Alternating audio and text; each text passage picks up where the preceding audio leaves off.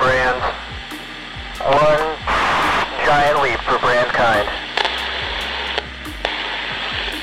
This is Exit Intent.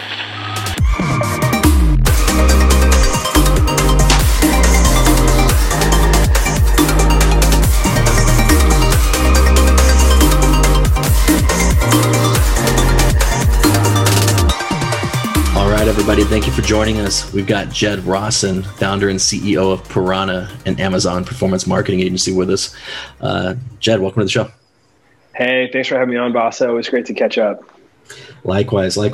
Jed, I've known you for 5 or 6 years, but everyone listening to this, it's going to be their first time, maybe second time talking to you. Let's tell the audience a little bit about yourself and your history and what you do on Amazon. Yeah, no problem. So I'm an entrepreneur. I manage Amazon for brands. I founded Piranha 5 years ago. I've been doing Amazon for 7. You and I worked at Quest together and had a lot of fun there ramping their Amazon business.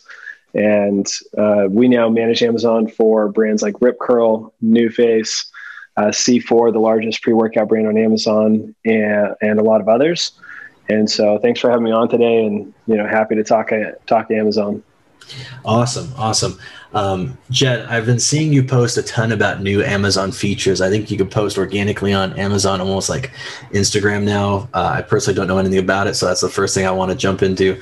There's a couple other features you've been talking about on your social. So can you tell me and the audience a little bit about what those are? Yeah, absolutely. I think one of the most noticeable things was that Amazon obviously had like a new app icon update. So, if you go look at your Amazon app on just the consumer side, it changed to kind of the, brown cardboard box look and feel, which is interesting. Obviously, a lot of A/B testing went into that. So, if Amazon is pushing that change, it's great. From an advertising standpoint, you have a lot of new search features. So you can search by brand, you can search by size and by price, by diet, calories, nutritional facts. Some of that functionality has been there for a long time. But the way that they rolled it out is a little bit different. And then for us, like you've got, DSP is rolling out for self-service. Video and search beta, which rolled out last year, is doing really, really well. We're seeing, brands get a really good return on ad spend with video ads. So to me, I always kind of look at it, and Amazon advertising is kind of like Google 15 years ago or Facebook 5 to 8 years ago. They're still playing catch up. But I think video ads in the future are going to be a lot bigger of a deal. So that's one thing we're pushing pretty hard right now for the brands we work with. The app logo or the app icon, what do you think about it? Yeah or nay? Come on, guys. Like I have 15, I have 2 sets of twins. I got a set of 5-year-old twins and a set of 2-year-old twin girls. So my claim to fame is I have 4 girls, 5 and under. We don't go to the store. We buy half our stuff on Amazon.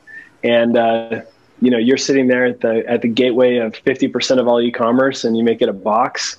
It makes sense. I get why they did it, but you couldn't come up with something more creative than cardboard.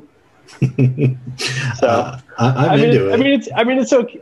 I don't know why they didn't make the icon just a picture of like Bezos's face and it says "Gotcha." Yeah, no, I'm into it. It's I like the little fold in the tape. It makes me feel like I've got a little bit of a delivery at the front doorstep. So I'll take it. Who I think is the best at that is Elon Musk and Twitter. I would like to see it be more like Elon Musk Twitter icons, either like a rocket ship for Blue Origin or just a picture of Dogecoin. Yeah. Right? Like have some fun with it, but all joking aside, I think it's fine. When mine updated, it reminded me of October when Instagram had the retro icons that you can choose from. And I thought that I had like an old iOS going or something like that, but I'm into it. I'm not mad at it. Jed, I want to dive into some questions about Amazon. There are brands that focus heavily on Amazon. A lot of their ad spend is only on Amazon, or they're indexed heavily on Amazon and light on paid social, paid search. Obviously you're going to talk about Amazon's, the only way, but I know that there's businesses out there and their economics and their operations don't always allow for that. Can you tell me the pros and cons of spending all your ad spend on Amazon, none of your ad spend on Amazon, anything in between? Yeah, great question. Let's go to the 2 extremes first. So let's talk about if you spend all your advertising spend on Amazon. I'm the Amazon guy, and we manage Amazon for a lot of brands. I think that smart CMOs and smart chief digital officers are taking those allocations up, because the principle, and we take a very principle-based approach to the marketplace, the principle is marketing capital flows to where it's treated best. So, people go to Google to look, they go to, Facebook or Instagram to see what their friends are doing, they go to Amazon to buy. So because there's a much higher intent to purchase, that traffic's inherently more valuable. Even still, I don't think the right allocation is ever 100% in zero, because there is value in those other platforms, and you are going to capture audiences you wouldn't see otherwise. So for me, on the first extreme, if your Amazon marketing spend is 100% Amazon and zero everything else, then you are either brand new or you're leaving money on the table elsewhere. Let's go to the other extreme. And let's say that you're taking, you're spending 0% on Amazon. I don't know any scenario for that unless you're a car dealership and you're running radio ads, and you're about to you're going to get taken over by Tesla. You just don't know it yet. Yeah, and the Goodyear blimp. Can't forget that. Yeah, exactly. Right. You're hoping Tiger Woods makes his 97th comeback. But for the balance on the shades of gray in the middle, there's always a case to be made for the allocation for marketing spend. Again, I think that, you want to make data-driven decisions. Typically, you can show a better ROI for Amazon, but I think as the Amazon guy, it's important to understand when Amazon should take its rightful place in your distribution strategy. And Amazon's important, but it's never going to be the majority of your revenue. Mm-hmm. All right. So I've been on both sides of the coin with Amazon and strategy on how to break down your media spend. Are there any tricks or tactics that folks can use to mitigate the free shipping? Some people are on Amazon Prime, some people cannot be on Amazon Prime, and then when that happens on .com, free shipping is almost expected. And so people are adding minimum order values for free shipping to unlock that. Is there any benefit in terms of digital channel strategy to making the offerings on Amazon different from those that are on .com? I think that always makes there's a couple ways you compete with Amazon, and one of those is exclusivity, exclusive price points, exclusive bundles, exclusive options. I think that if you look at your segmentation strategy by channel, right, it's really great when you sell a 2-pack in Target, right, and a 3-pack on Amazon, or you sell a 5-ounce in Sephora and you sell an 8-ounce on Amazon. We had a really interesting scenario where we had a coconut water client, and Amazon was actually matching the price per ounce retail at Costco, because we're trying to figure out why Amazon was price matching and discounting this item. And we eventually figured out that the algorithm was looking at the price per ounce at Costco and smart enough to figure out that it was a different bundle pack configuration. So some of those efficiencies Amazon's figured out. And then I've been on the other side where it's really frustrating, where we had a client who Amazon was matching the 2-pack price on Walmart to the 1-pack price on Amazon. So algorithms aren't always the brightest. Common sense would tell you, hey, this is a 1-pack, that's a 2-pack. These are 2 totally different items. And it took a while to get that sorted out. So I think that if you want, I think the answer, you should have custom bundles by channel. And where you can't have custom bundles by channel, you want to have really tight control your distribution, know who you're selling to. And then for path to market distribution strategy, which is what most brands get wrong, launch e-commerce first, everything else second. Mm-hmm. I'm into that. Super into that. I want to go a little bit deeper into this one. What's the price point that folks should be at? What do you suggest? What's the sweet spot for bundles on Amazon compared to .com? Oh, I love this answer. So Amazon obviously gets the best rates on the planet and has a pretty competitive cost structure for shipping. So the money price, it depends on the category that you're in. The money price points in grocery or sports and nutrition, performance food, 10, 15, 20, 25 bucks. You get below 10 bucks, you're never going to make any money because the margins are just too thin on a single item. Even if you're selling this, we have a juice client and they sell, fresh pressed celery juice and other types of juices. They do 140 million a year at retail. They're massive, right? On Amazon, they're singles, right? You can sell a single bottle of juice for $5 and still not make any money. And so, you get below $10 and just your margins become a real battle. Once you get above $25, you get more into like Costco club type purchasing. You just don't need that many 2-packs of 36 ounces of ketchup, right? Mm-hmm. So you're just a different type of purchase. You know, the sweet spot for groceries is $10 to $25. For other categories, it's different. You know, one that was really interesting that we got a lot into last year was air purifiers. We have a guy who does UV light air purifiers, and the money price points in UV light air purifiers, $100, $200, $300. Like, just, you can be $88, you can be $98, but if you're not in that like 88 to $100 range, that price band was really tight. Again, you know, there was a grouping at 150, but then it was basically 100, 200, $300. If you were not, you know, aggregating around those price points, you're going to miss out on a lot of demand. Yep. What about gifting? Like air purifier, typically someone only needs one of them. This is just like a super granular question. Is there a world where people sell 2 at once for, you know, one for you, one for a friend, or one for a family member, like a kind model? I guess it depends on how good of friends you are. I didn't get any air purifiers for Christmas last year, but I didn't ask for any either. You know, there's certain things where like a 1-pack and a 2-pack just don't make a lot of sense. Usually when you're getting into multiples, you're getting a multiple bundle strategy, you're getting into fast consumables. There's a tool that I really like called Smart Scout. It's brand new, and it shows where traffic's coming from and where it's going to.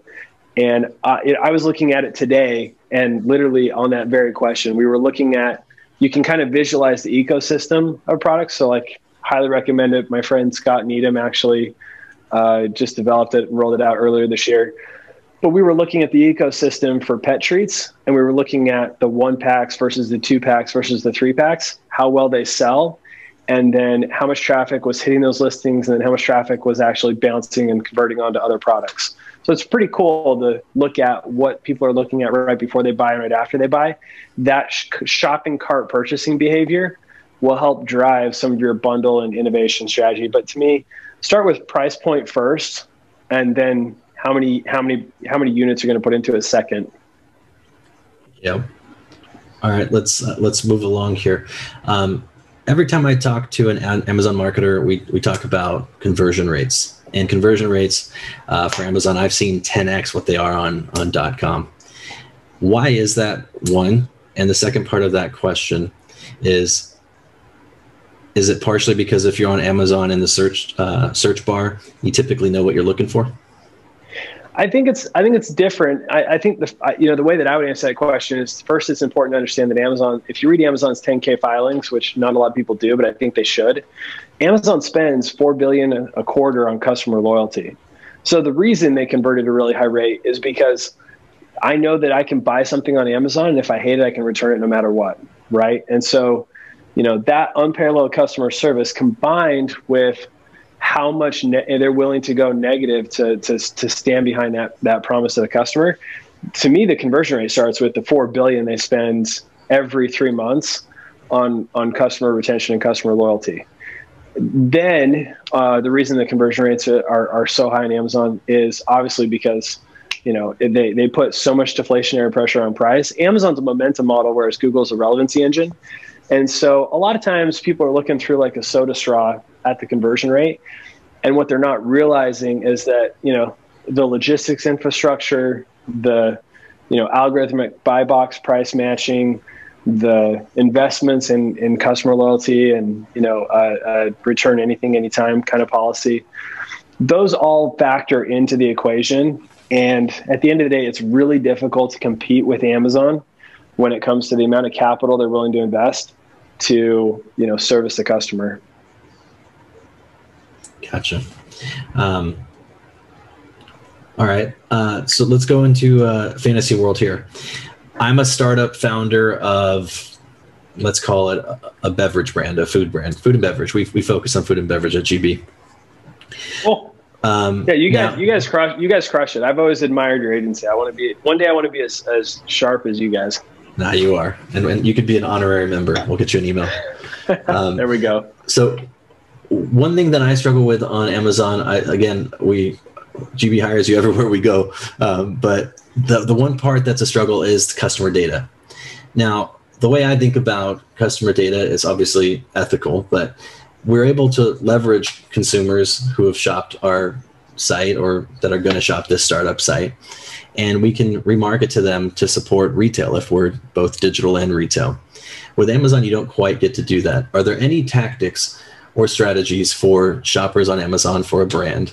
Someone listening right now who's got however many customers on Amazon, how can they remarket to them and support retail? Or is it game, set, and match? You only focus on Amazon and Amazon? Two thoughts come to mind. The first is repeat purchase rate data, and then the second is a tool called Managed by Stats. So I'm going to start with the second. The tool Managed by Stats is pretty cool because I know people that have used it extensively, and you can get a match rate off of that data that's 50-55%. So you can get some insight and some understanding into who your customers are, about half of your customer base, which, I wish it was 100%, wish Amazon shared all the data, not that great.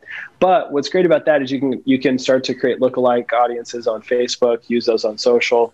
There's some guys that do that and do that really well. So the tool Managed by Stats is, it's got a lot of data, and a lot of that type of data that Amazon doesn't necessarily share directly. Managed by Stats does a pretty good job of giving you some insights there. So I'd recommend people to check it out. The first thing was repeat purchase rate. To me, there's some analytics that are important to us. Like one thing I learned from Ron Penda, the billionaire founder of Quest, and you probably learned this from him too, was he had a maniacal focus on repeat purchase rate by SKU. And if you didn't get over a 30 to 40% repeat purchase rate, then in food, you're just not going to make a lot of money. And we figured out how to calculate repeat purchase rate by SKU for Amazon. So, in terms of customer data, the data is different. And the data that you focus on, Amazon's a little more vaulty. You can't do some of the time of day segmenting that you can on Google. You can't do some of the lookalike audience stuff you can do on social.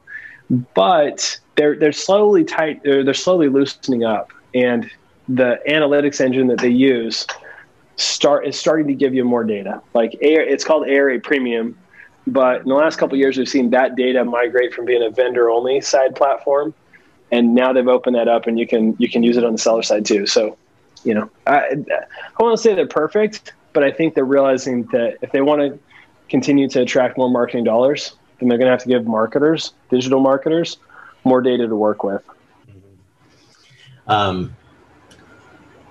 I don't want to sound like I'm poo-pooing on Amazon at all. I will say that when you perform on Amazon, it's super helpful as qualitative data for retail support. Yeah. If you're the number one, toothpaste or the number one beverage or number one anything on Amazon in any category, it's always helpful for some buyer in retail to see and give that social proof. So, big fan of that. We mentioned a few tools so far on this call, and I'm sure people are rewinding and trying to figure out what they are. Without giving up your secret sauce, Jed, aside from Smart Scout and Managed by Stats, you mentioned a third one right now. I didn't catch it. What are a couple tools that people can plug in today and help them out moving forward on their Amazon strategy, aside from calling Piranha and saying, hey, give us the good stuff? Yeah, I mean, the most influential business book that I've read in the last 12 months is Principles by Ray Dalio.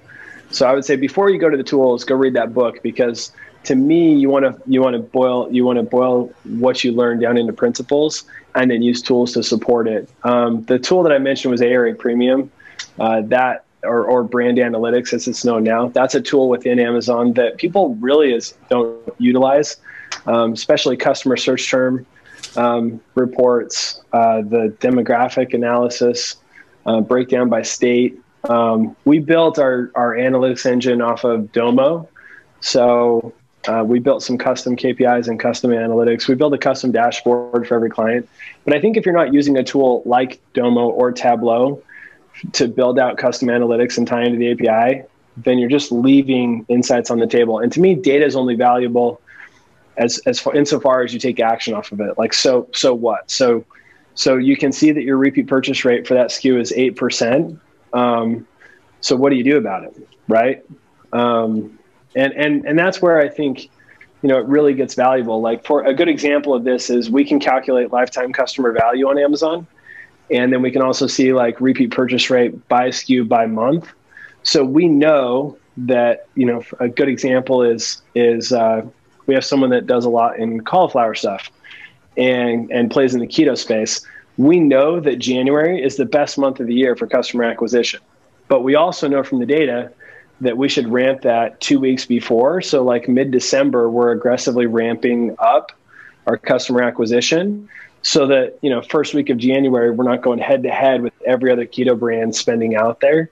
And, it doesn't sound like that big of a deal, but aggressively acquiring customers in the grocery category 2 weeks before everybody else, you're able to get a jump on things and get a better ROI and a better return on ad spend. And that's really what it's all about. Jed, you said a 3-letter acronym that I call it the unicorn. And I say that if you ask 1,000 people how they calculate it, you're going to get 999 different answers. Lifetime value. I don't want to know your formula. I don't want you to give up your secret sauce. But lifetime value on Amazon, what are some ways people can think about that from top line sales to bottom line to profit? Which way are you looking at it, and which way is the best way? Well, the short answer is, and there'll be one person that listens to this, rewinds it, figures this out. But on Seller Central, you can download the transaction report, and then you can run a pivot table and deduplicate the data. And that essentially tells you who your repeat purchasers are. And so if the limitation is Amazon Seller Central will only go back 2 years. So you have to be archiving data beyond 2 years, or you're going to know it's limited to just the last couple of years, which it still gives you valuable insight. Most of the time when we calculate lifetime customer value, there's an asterisk of it's just the last 3 years or the last 5 years or the last 2 years. And the way that it changes your marketing is if you know that a repeat customer is 5 times more valuable than a first-time customer. Like, for example, at Quest, we had people who somebody ran an ad 8 years ago or 7 years ago or 5 years ago, and they had come back and bought every other month, right, for 5 years. And, we'd made $8,000 or $10,000 off of them. If you understand the lifetime customer value, then it allows you and enables you to spend more on your customer acquisition cost and spend more to acquire those repeat customers. When you have a strong repeat purchase rate, then you can spend more in marketing, ramp up revenue, then back off on the marketing and coast on your repeat purchase rate to dial in the profitability. And then my favorite KPI is marketing as a percent of sales. We call it MAPS, but marketing as a percent of sales is the scalable metric. It's a financial metric, and it takes care of all the attribution issues you have with marketing platforms that try to take credit for sales that would have happened anyways. Does that make sense? It sure does. So I'm asking you all the good stuff, man. Great questions. Thank you. So I wrote notes on the LTV thing. I'm never going to use that, but I definitely want that for my notes. And I'm hoping somebody or people do go back and take your advice on that one.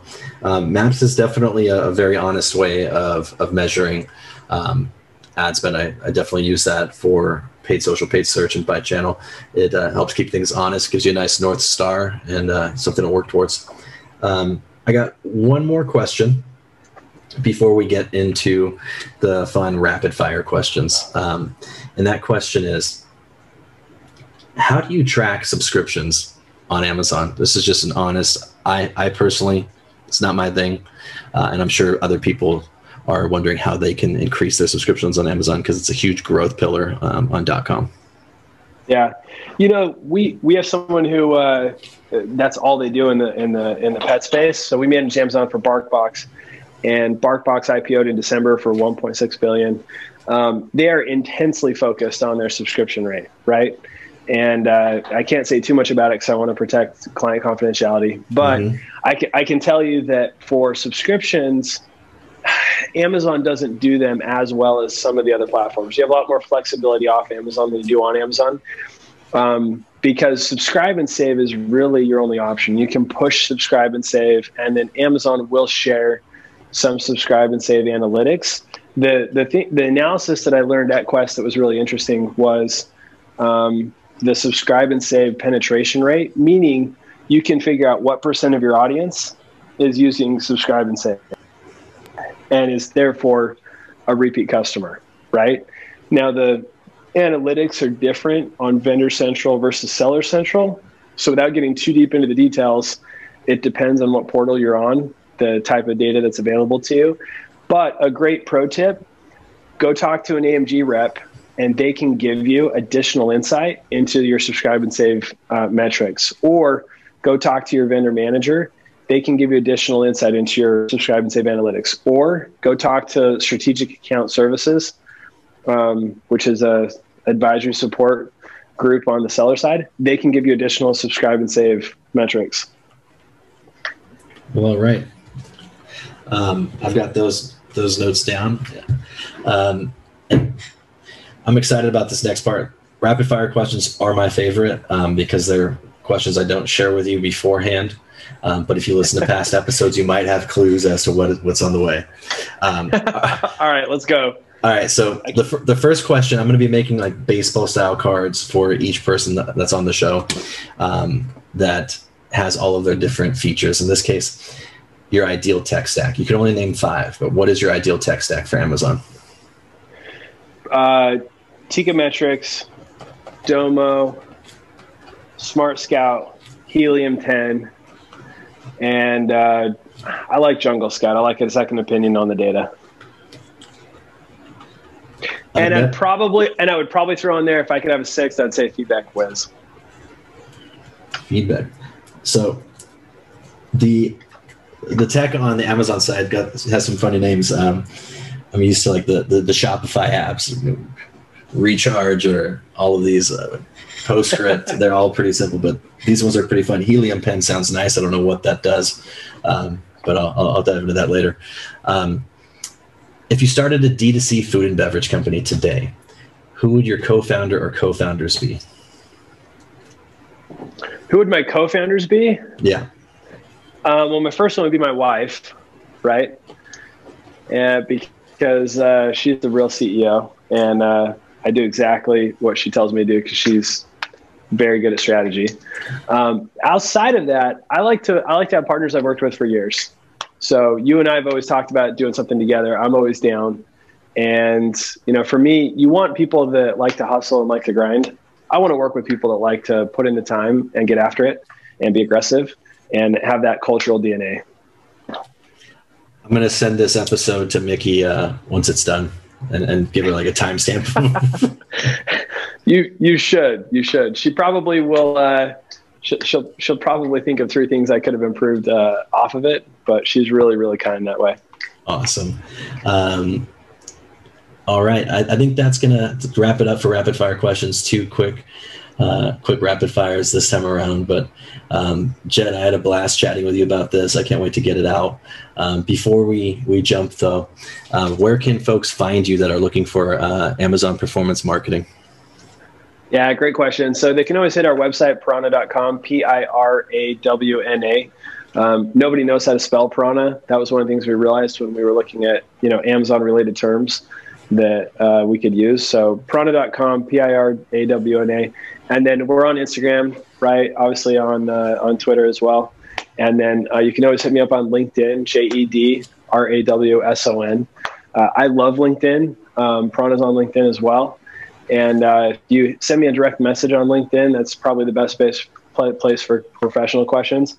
Always happy to answer a question anytime for free and help the next guy out any way we can. Awesome. Jed Rawson, piranha.com. Jed, it's been great. Thanks for your time. And that's it for this episode of Exit Intent. Thanks, everybody. Great. We'll see you in the marketplace. All right, buddy.